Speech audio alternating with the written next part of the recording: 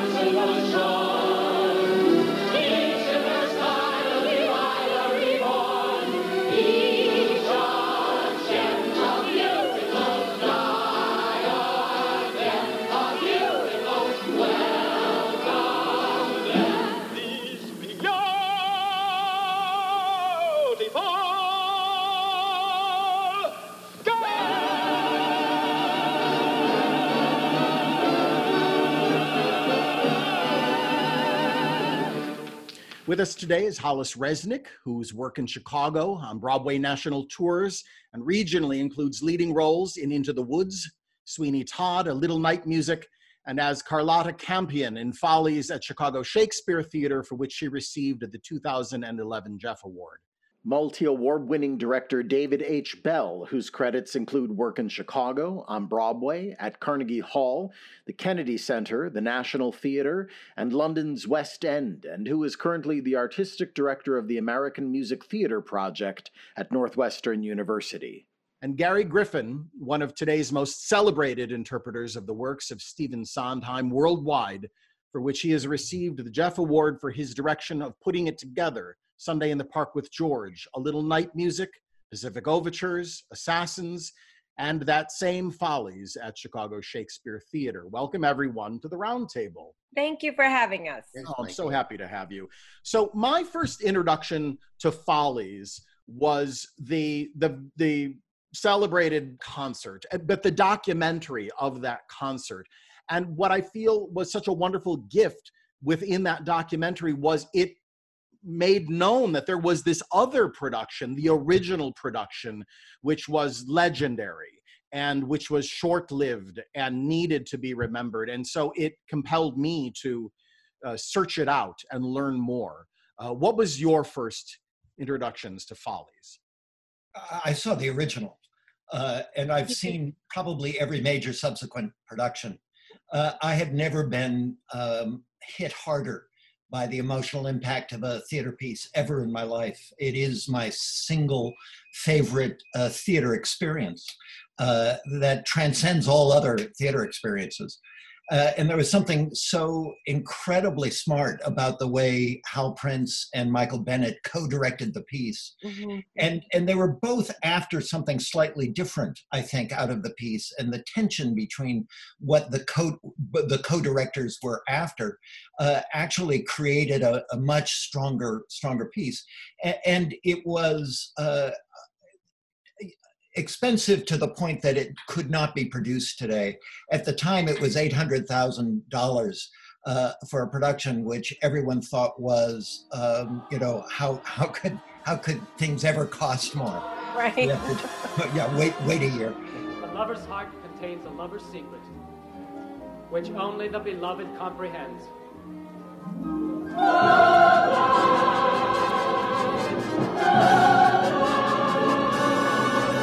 Lovers are like lovebirds in devotion. If separated, they must swoon and die. Love land, where everybody lives to love. To lovers' eyes, a lover's eyes are jewels, more radiant than the stars that light the sky. Love land, where everybody loves to live. Lovers, side and side, but never part. Time is measured by a beating heart. Bells ring, fountains splash, folks use kisses instead of crashing.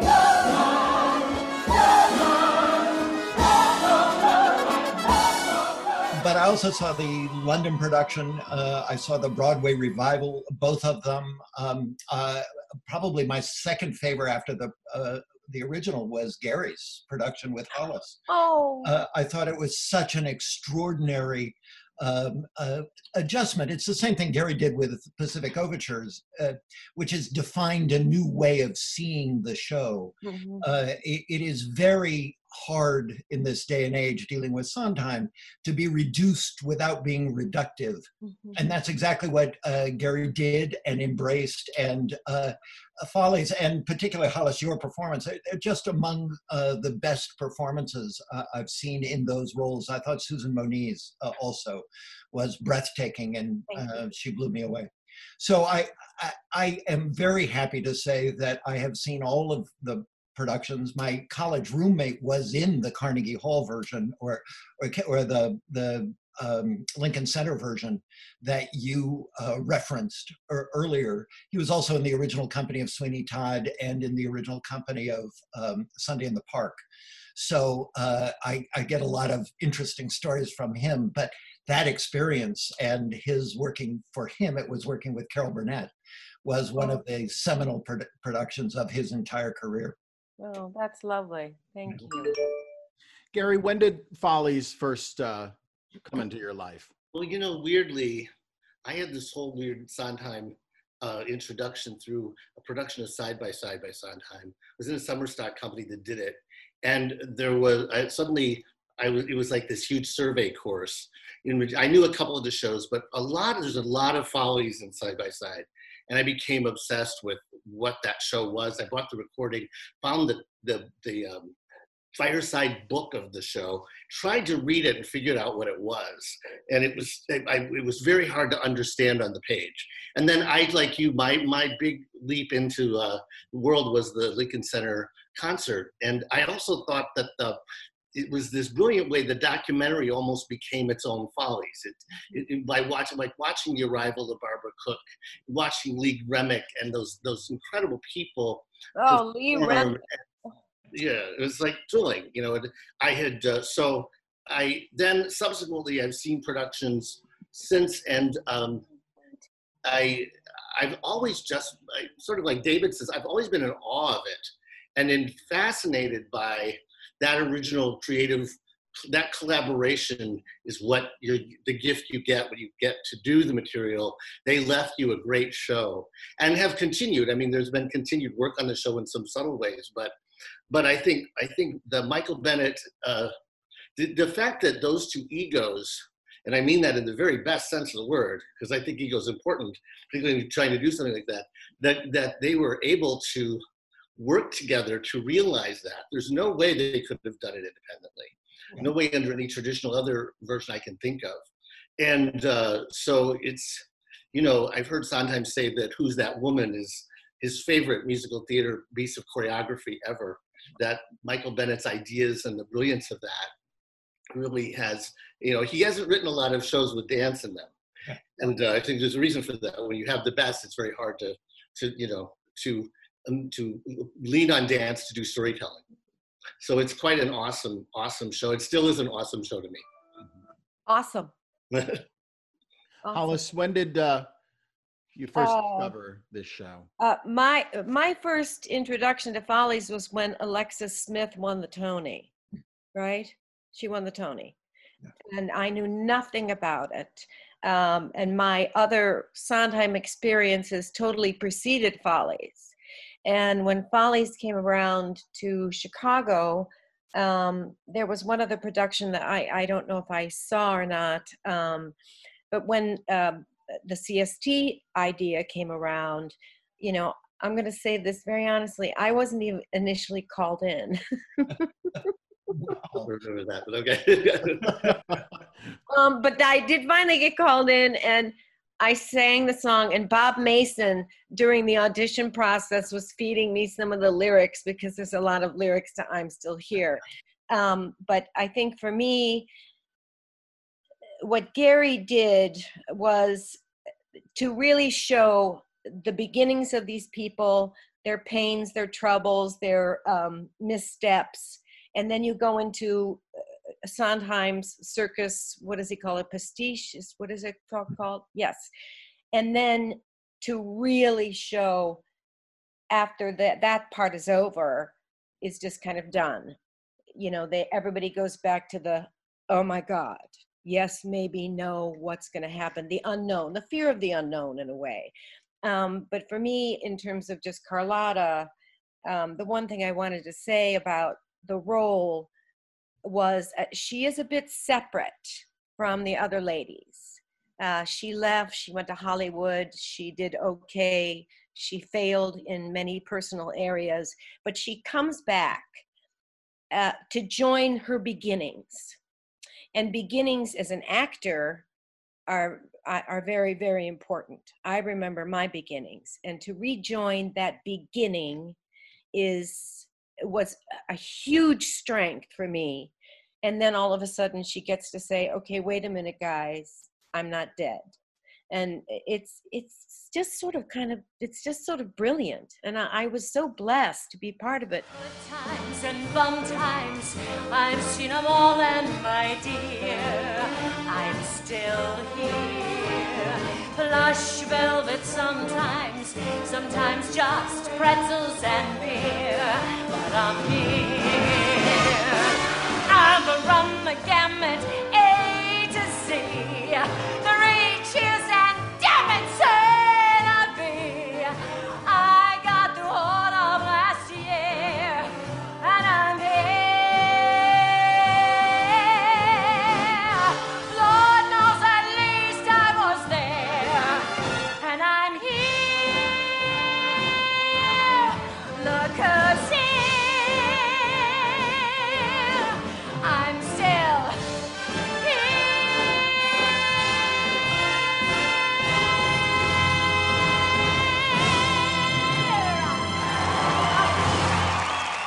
At the moment that this show comes in Sondheim's journey, you mentioned the word pastiche, and this is a very interesting piece in the sense that it has a lot of pastiche. He's speaking and drawing from Irving Berlin and other writers of the past.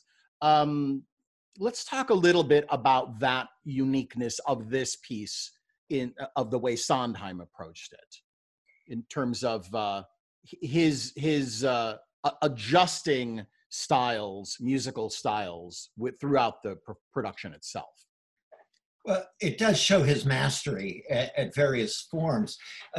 Where it fits in the oeuvre is that they actually started writing it actually before Company. And it was originally to be produced by David Merrick, I believe. Yes. David Merrick decided not to, and then it was picked up by Stuart Ostro, who went on to do Pippin. And it was only late in the game that Hal Prince came on board, and Hal chose to do at the Alvin Company, an open company prior to this.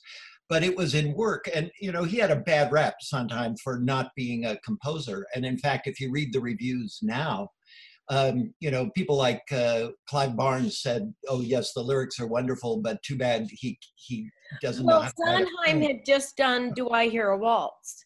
Right. He said, "I am not doing another show unless I do everything."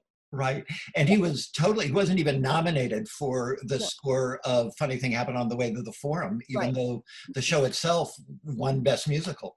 So he has a weird kind of reputation. And what I love about The Pastiche is I think he demonstrates an absolute mastery of how to channel the works of people like Victor Herbert or Jerome Kern or Gershwin, and still, in spite of that, not lose his own voice.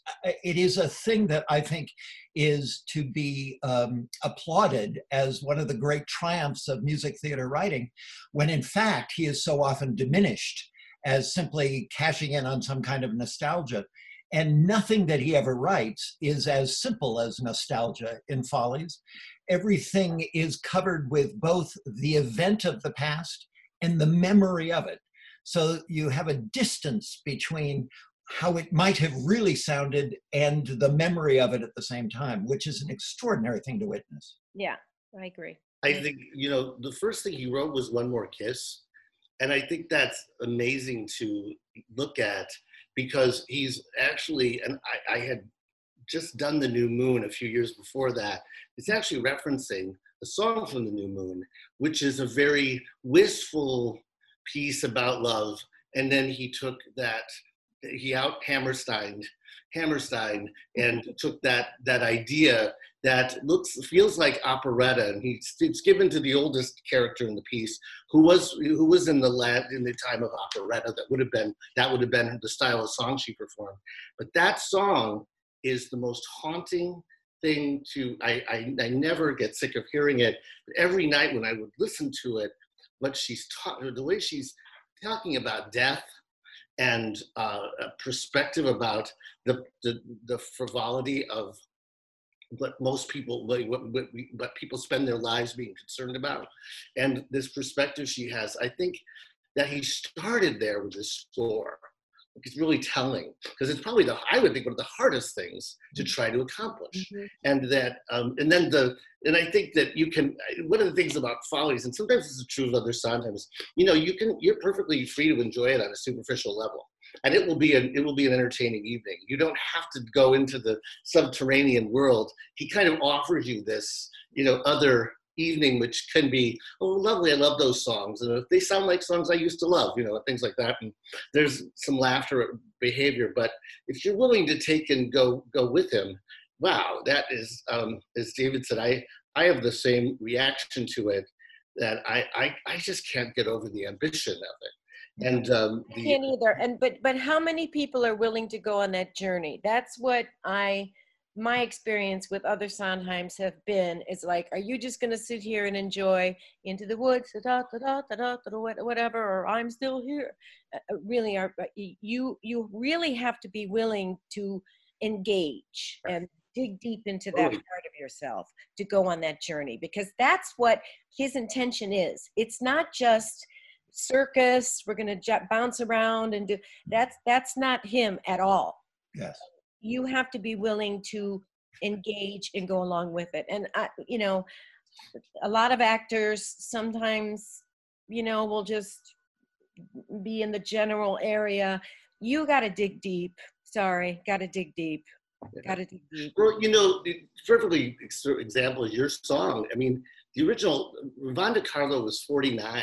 Yeah. She played that role and sung that song. That song has become, I think, largely through Stritch, yes, an anthem of survival that has to do with a long life.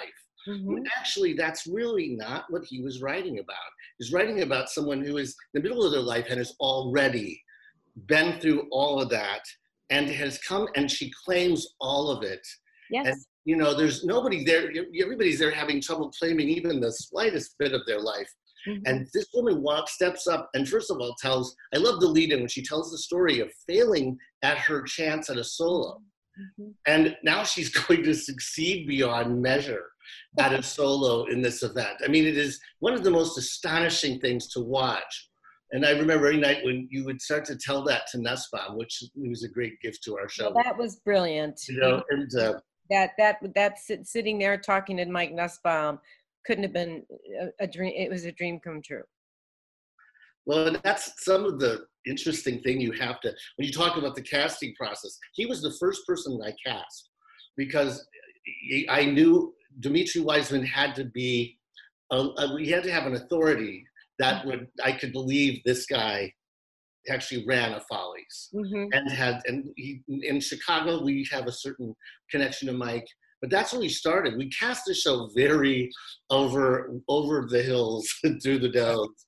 It was casted because we were trying to find what felt, and then when we cast Amy and Dennis, and they had played Phyllis and Ben, so there was so much of our own kind of history that was woven into the world. So that I think I'm Still Here is the apex of the show.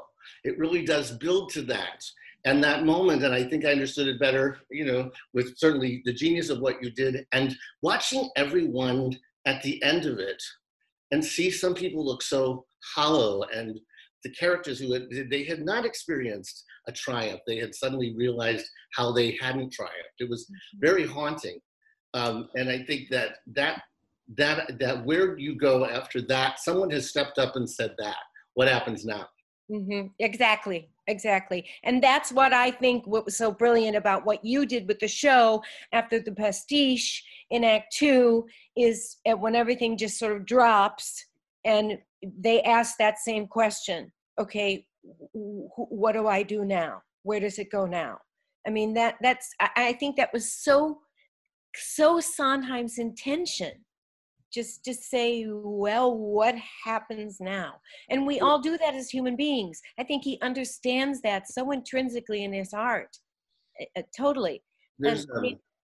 I've had dinner with him twice. I've talked to him, he came to see Follies, but I think that's what he understands in his heart. And the piece itself, I mean, coming in 1971, is also in some ways the conclusion of an era of Sondheim being that writer standing on the shoulders, as David is saying, of Kern, of Rodgers and Hammerstein, and coming in with his own contemporaries of Kander and Ebb and Cy Coleman. And this was sort of the conclusion to some degree, does it not feel to you, of the end of an era, of the golden age? I don't need a lot, only what I've got. Plus a tube of grease paint on a follow spot. I'm just a Broadway baby. Slaving at the 5 and 10 cash. Waiting for that great day when I'll be in a show. Broadway baby. Making rounds all afternoon. Eating at a greasy spoon to savor my dough. Oh, at my tiny flat, there's just my cat, a bed and a chair. Still, I'll stick it till I'm on a bill. All over Times Square, New York and New York, Berlin and Bonn. But oh, Paris, Shanghai and Berlin and Bonn.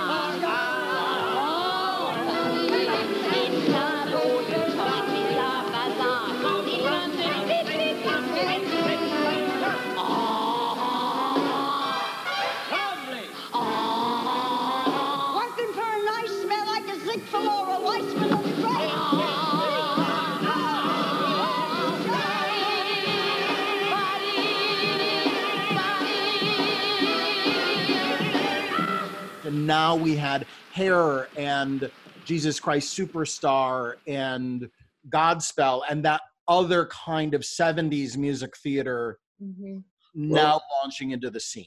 Well, Frank Rich wrote an amazing piece about it. And basically he talks about, what they've done just stage their own funeral? Is that what Follies is? Is this their funeral? I think a lot about the whole matter of marriage, and the show looking at marriage in the context of the American dream, because Sondheim and company, they were writing these shows, very different shows, but very much in tandem. And marriage, if you start to think about how much marriage was being explored in plays, in films of the 70s, there's so much about marriage. There's also I know this from actually hearing George first talk a little about company. He said that Hal Prince was very influenced by Fellini. And he was, one of the reasons both shows, there's such economy in the book and why he kept taking away book to the point where people have felt too much. But almost all of those moments were handled visually. So they were there. They just, you didn't know what they were, but it was Hal did something visually that if you don't have that thing, it can feel empty there. But it was, but Marriage, and Fellini certainly, his films deal with that relationships. And I think it was a highly sophisticated idea to look at marriage, and particularly the central two marriages. And I think the Ben and Phyllis relationship has many echoes of Virginia Woolf. And even the end, the end is very much to me about, I'm afraid, George, that's very simple, eloquent way. And I think it was a highly, highly ambitious idea. And also from what I've heard, I don't want to get gossipy here, but that original group of collaborators were all dealing with their own issues of relationship at that time. And so, Bobby Goldman told, Jim Goldman's widow, told me a little bit about, she was around during that time, and she said, that they were everybody was, she actually said to me once, she said, never do follies, your life will fall apart. And I had to wait to listen to her, but it was interesting. But she was talking about how many times when the show is done, that's what happens. People end up, their marriages break up. They end up in bad situations because it starts to, it's a show that definitely asserts itself on you.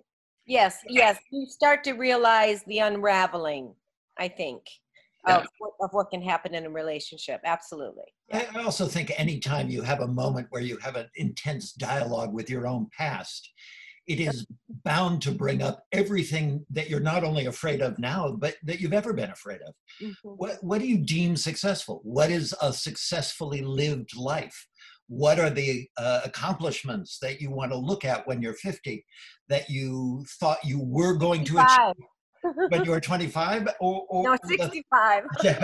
Or the thought of all of the things that you'll never achieve. All of those things are really, really difficult questions. Mm-hmm. And Sondheim makes them even richer, more difficult, more complex, because he looks at that in the face. And although the metaphor is the marriage is a representative of everything that people once thought they could get, what success could look like, and how bleak it currently is. And the question, is there a future? Is there a next step? And I think Carlotta gives us a glimpse into the fact that those who are indeed successful in life are those who are still looking to whatever's next, whatever it is. Those of us who are still here are those to be applauded. Well said, yes. Well said. Well, and that too, to the point, the basics of it, of looking at this as a subject matter for a musical, coming out of an era that really was still reflective of what a Broadway musical is, that it's Guys and Dolls or The Music Man or something that could have depth. But how shocking it must have felt to adults familiar with going to theater and to music theater in the early 70s to be confronted with this. Mm-hmm.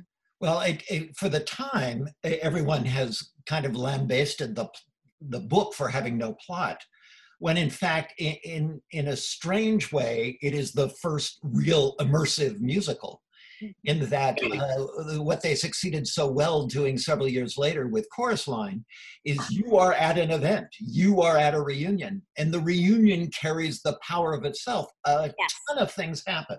There's a lot of plot, but it all happens in a very limited sense of time and place. And that limited sense of time and place, I think, ennobles it. It opens up the scale. I think it is brilliant. And as you said, I don't think it's simply an end of an era. I think it is a crossroads. He plays an homage to the era that's ending while he's blazing a trail to the era that is the Sondheim generation. And the next 40 years are influenced by this true American genius. Mm-hmm. Yes. Yes, I agree. I agree. Well said. What else? The level of theatricality that's here, obviously, you know, Goldman is to be commended too in terms of how this was put together. What do you feel are the divisions, if any, of that collaboration in terms of what his influence is on it versus Sondheim? Does one of the two of these collaborators dominate this piece? Oh, yes, Sondheim, definitely. And Prince, actually, I find it much more of a Sondheim and Prince collaboration.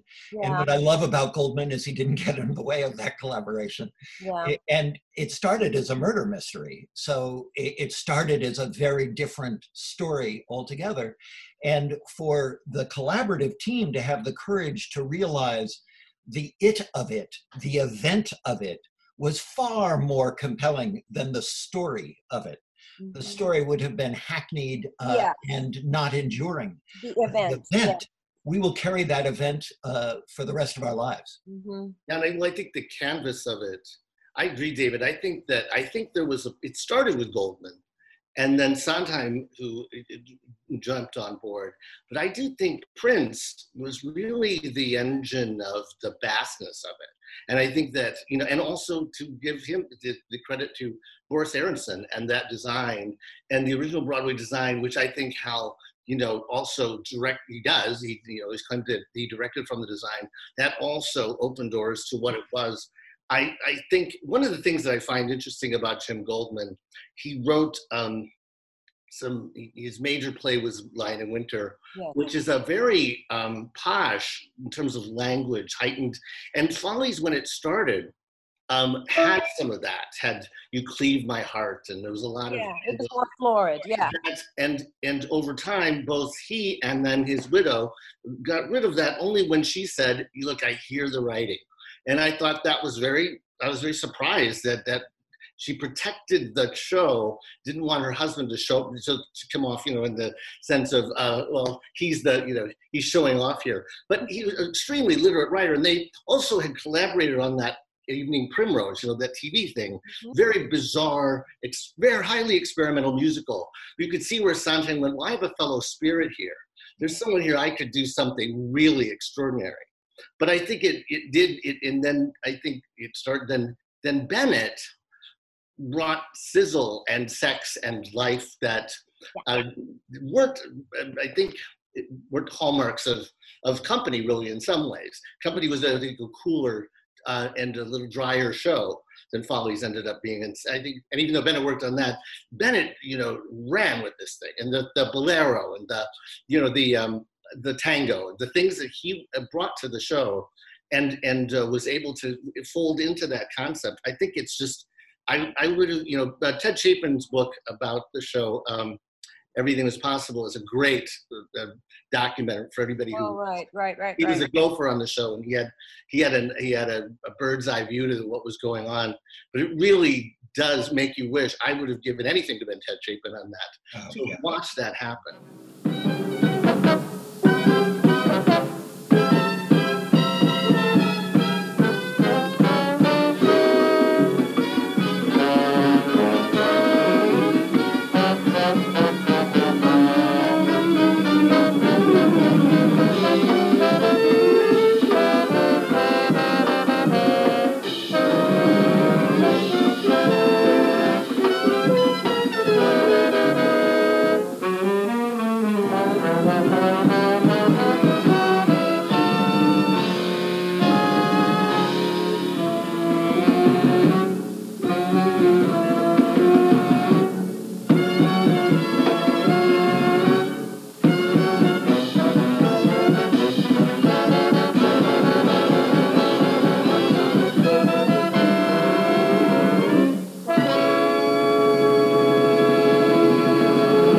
To Gary's point of fellow spirits, of course, there's the overlying concept of the past and the present, the young people being present, and the ghosts of them in the present. What an amazing engine and a device to hang the ability to have more than just, as David is mentioning, an evening that takes place over the course of, you know, a 3-hour party, but is able to rocket us back to the early teens in some cases with the ghosts of these people. That's one of the other things that I just love about the show is the idea of the ghosts and just the, you know, the inner connection, inner back and forth with the ghosts.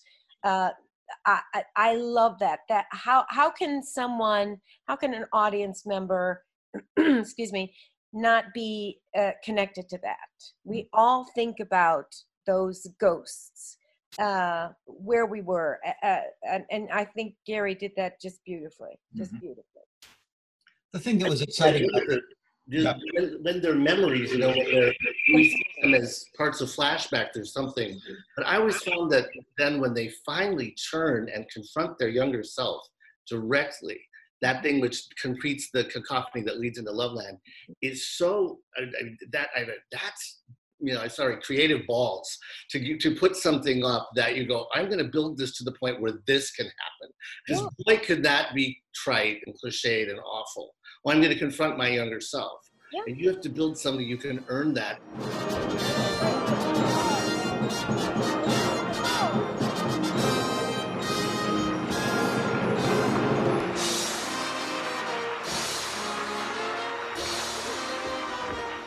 And I always found that the most gut-wrenching thing to watch, especially to your point, David. I used to watch Susan do it and think, oh, that's just hurts beyond measure because of someone who is that emotionally volatile and has reached the point where it was really something. But the idea of that and the writing and the bravery. And there's a story, you saw the London production, which I'm always curious about. Sondheim had this quote where he said, he stood in the back of the theater in the original production and said, God, I love this. Why does everyone hate it? And he went to London and said, I hate it. Why does everyone love it? It was a very different production, and it showed you really what Hal and Michael brought to the production that it was not present in London. What they managed to do in the original Broadway show is create an amazing sense of the now. So they didn't allow anything to become either sentimental or nostalgic. Mm-hmm. It wasn't about simply looking fondly at what your youth. It was about confronting your youth and finding that thing that confounded you about the journey you were going to take in your life at the end of your life. Mm-hmm. The thing that I felt was ironic and brilliant was the person who is really responsible for making the life of the ghost world come alive was Michael Bennett. And he brought all liveliness, pizzazz, energy, spirit to that. So it never felt passive. It was never a passive voice. Where Hal clearly was the one who exhumed the remnants of the past that we carry inside ourselves. So he was dealing with the internal ghost of your past, where Michael was dealing with the external ghost of the past, and the mix of those two agenda was a revelation. I've never had an experience Can I speak on that just for 1 second, just from an actor's point of view, because of, excuse me, Who's That Woman? The way it was staged in our production was, you know, we had to dance opposite our old selves, our ghost selves. And for me as an actor, I don't know how it worked for the other ladies, but I had to confront just dancing with who I was. And yes, finding joy, trying to remember the steps externally, but internally seeing that, remembering that was a real journey and a test for me in that particular number. So I just wanted to throw that in there, but that's definitely to your point. And what was so cool about that number that I learned watching Nancy started, and then how it is that number, when you sing that at 22, what does it mean when you sing it at 44 or 60? Right. You know, that number it's like that brilliant thing Sondheim has done, like that, you know, you'll get to Gypsy and Days, what he did with Let Me Entertain You, a brilliant way. Yeah. I had to approach that every night with certain levels of, here I am 22, here I am here. I had to internalize that every night as an actor. I always thought it was in the body, again, a Michael Bennett thing that he had, by inhabiting the number. The dance forces you to inhabit it. You don't just stand and sing. You guys had to get in there actually and be challenged to recreate it. That act, and I remember watching you guys and thinking, especially because I also watched The Number Built, I thought, this is really difficult to ask these people to do. But it kept getting high heels. Where, I'm sorry? In high heels. High heels, yes. And also a challenge moment. You got to be sure. One of the things that was interesting to me was like, we had to be careful that it didn't feel like it was inevitable. Exactly. Someone brought it up, and then somebody else. It wasn't like, oh, we're just going to do this. This is going to cost if we're going to go. It's going to cost you. It's going to cost you something. That's what I was talking about as an actor. What is this going to cost me in this number to go through this journey, doing the number first with everybody, and then you go into your own world with your old self. What is this going to cost me? That's what I had to think about every single night. Sure. Yeah. And what a gift for the performers in any Sondheim piece, any Sondheim piece. You know that it is over the duration of the run of the play, you get to get back up and take a whack at it. You're not probably going to figure this out within week 2 of the run. No. You know, he gives you so much that it is truly an evolution as a show goes on. And then, as David is even pointing out, from production to production, what each production observes from or gleans from a previous production and attempts to modify. Certainly, and Gary, you're talking about that very same thing of how much you came knowing about previous whacks at it by other directors and then what you attempted to do. Well, I think with all of his shows, first of all, I've never thought I certainly have ever nailed a Sondheim show. There's maybe a high percentage of achievement, but that's part of what's great about it is you can't. And I think I remember Bernadette Peters talking about why she wanted to do Into the Woods. People were surprised. She said, because I know I won't get it. I'll have to go back tomorrow and try again. I won't get bored. It's going to demand a lot of me for this time. And I think his work does that. I watched an archival of the show about 6 months ago. It's the first time I'd watched it since we did it. It was quite an experience because when we were doing it, it was just so wonderfully demanding. The component parts, everything. I didn't really get to sit back ever. And I had to leave the day after we opened. I had to leave to do a workshop, so I didn't see the show again until right before he came. And then I was getting ready for his appearance, and we were closing. So it was the first time that I really looked at what we did with any I wouldn't say objectivity, just perspective. Mm-hmm. And some things I was surprised. I went, "Wow, we did that!" But the demand of the show is. I thought it was hugely audacious to say you're even going to try. We tried to do a show that made sense for Chicago Shakes.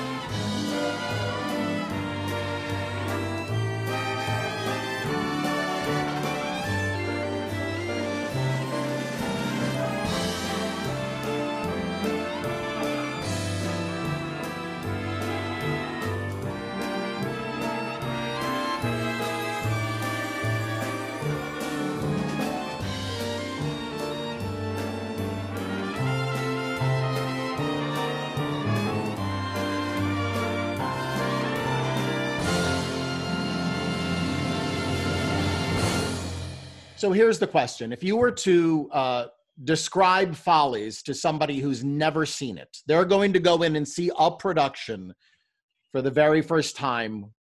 How would you describe what they were going to experience? Hollis. I would describe it initially as a play of memory, hardship, joy, fantasy, and reality. I don't know. Does that make sense? Wonderful. Yes, it does. That's how I kind of Yeah. Right. make David? sense. For me, it's probably the best metaphor of American music theater representing the loss of the American dream with a total connection and reflection on what we have lost individually and where our ambitions collide with what we ultimately get to achieve. Exactly. Yes. So you say all this stuff so much better than I do. You do. That's beautiful, David. Gary? I love that. That's perfect, David. I'll steal that someday. No, it is. It's brilliant. I think I would want to, and this would drive Sondheim crazy, but I would want to reassure someone that that they have everything within them to receive Follies. It's not. It can look daunting, but the songs that that allow Follies to happen to you.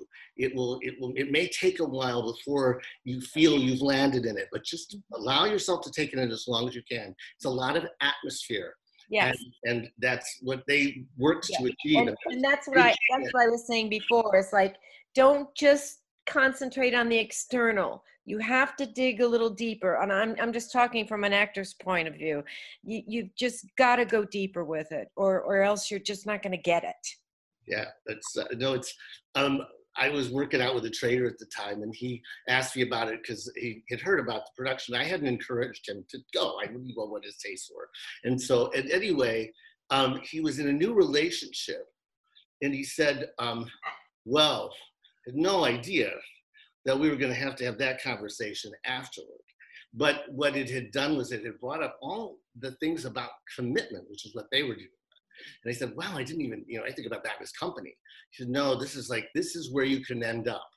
And these are the marriages you can end up in. And he said it was a very interesting thing to hear someone who has very little context for Sondheim talk about the experience. So I believe that with all Sondheim, if you can suspend your judgment and allow yourself to really go in there, it will reward you. Right. I hope so. It certainly has rewarded a lot of us. So, Absolutely. It's great to see you guys. Thank you so much for joining us, everybody. Thank We'll you. talk to everybody soon. Thank you so much. All right. Bye. Bye-bye. Right. Love you.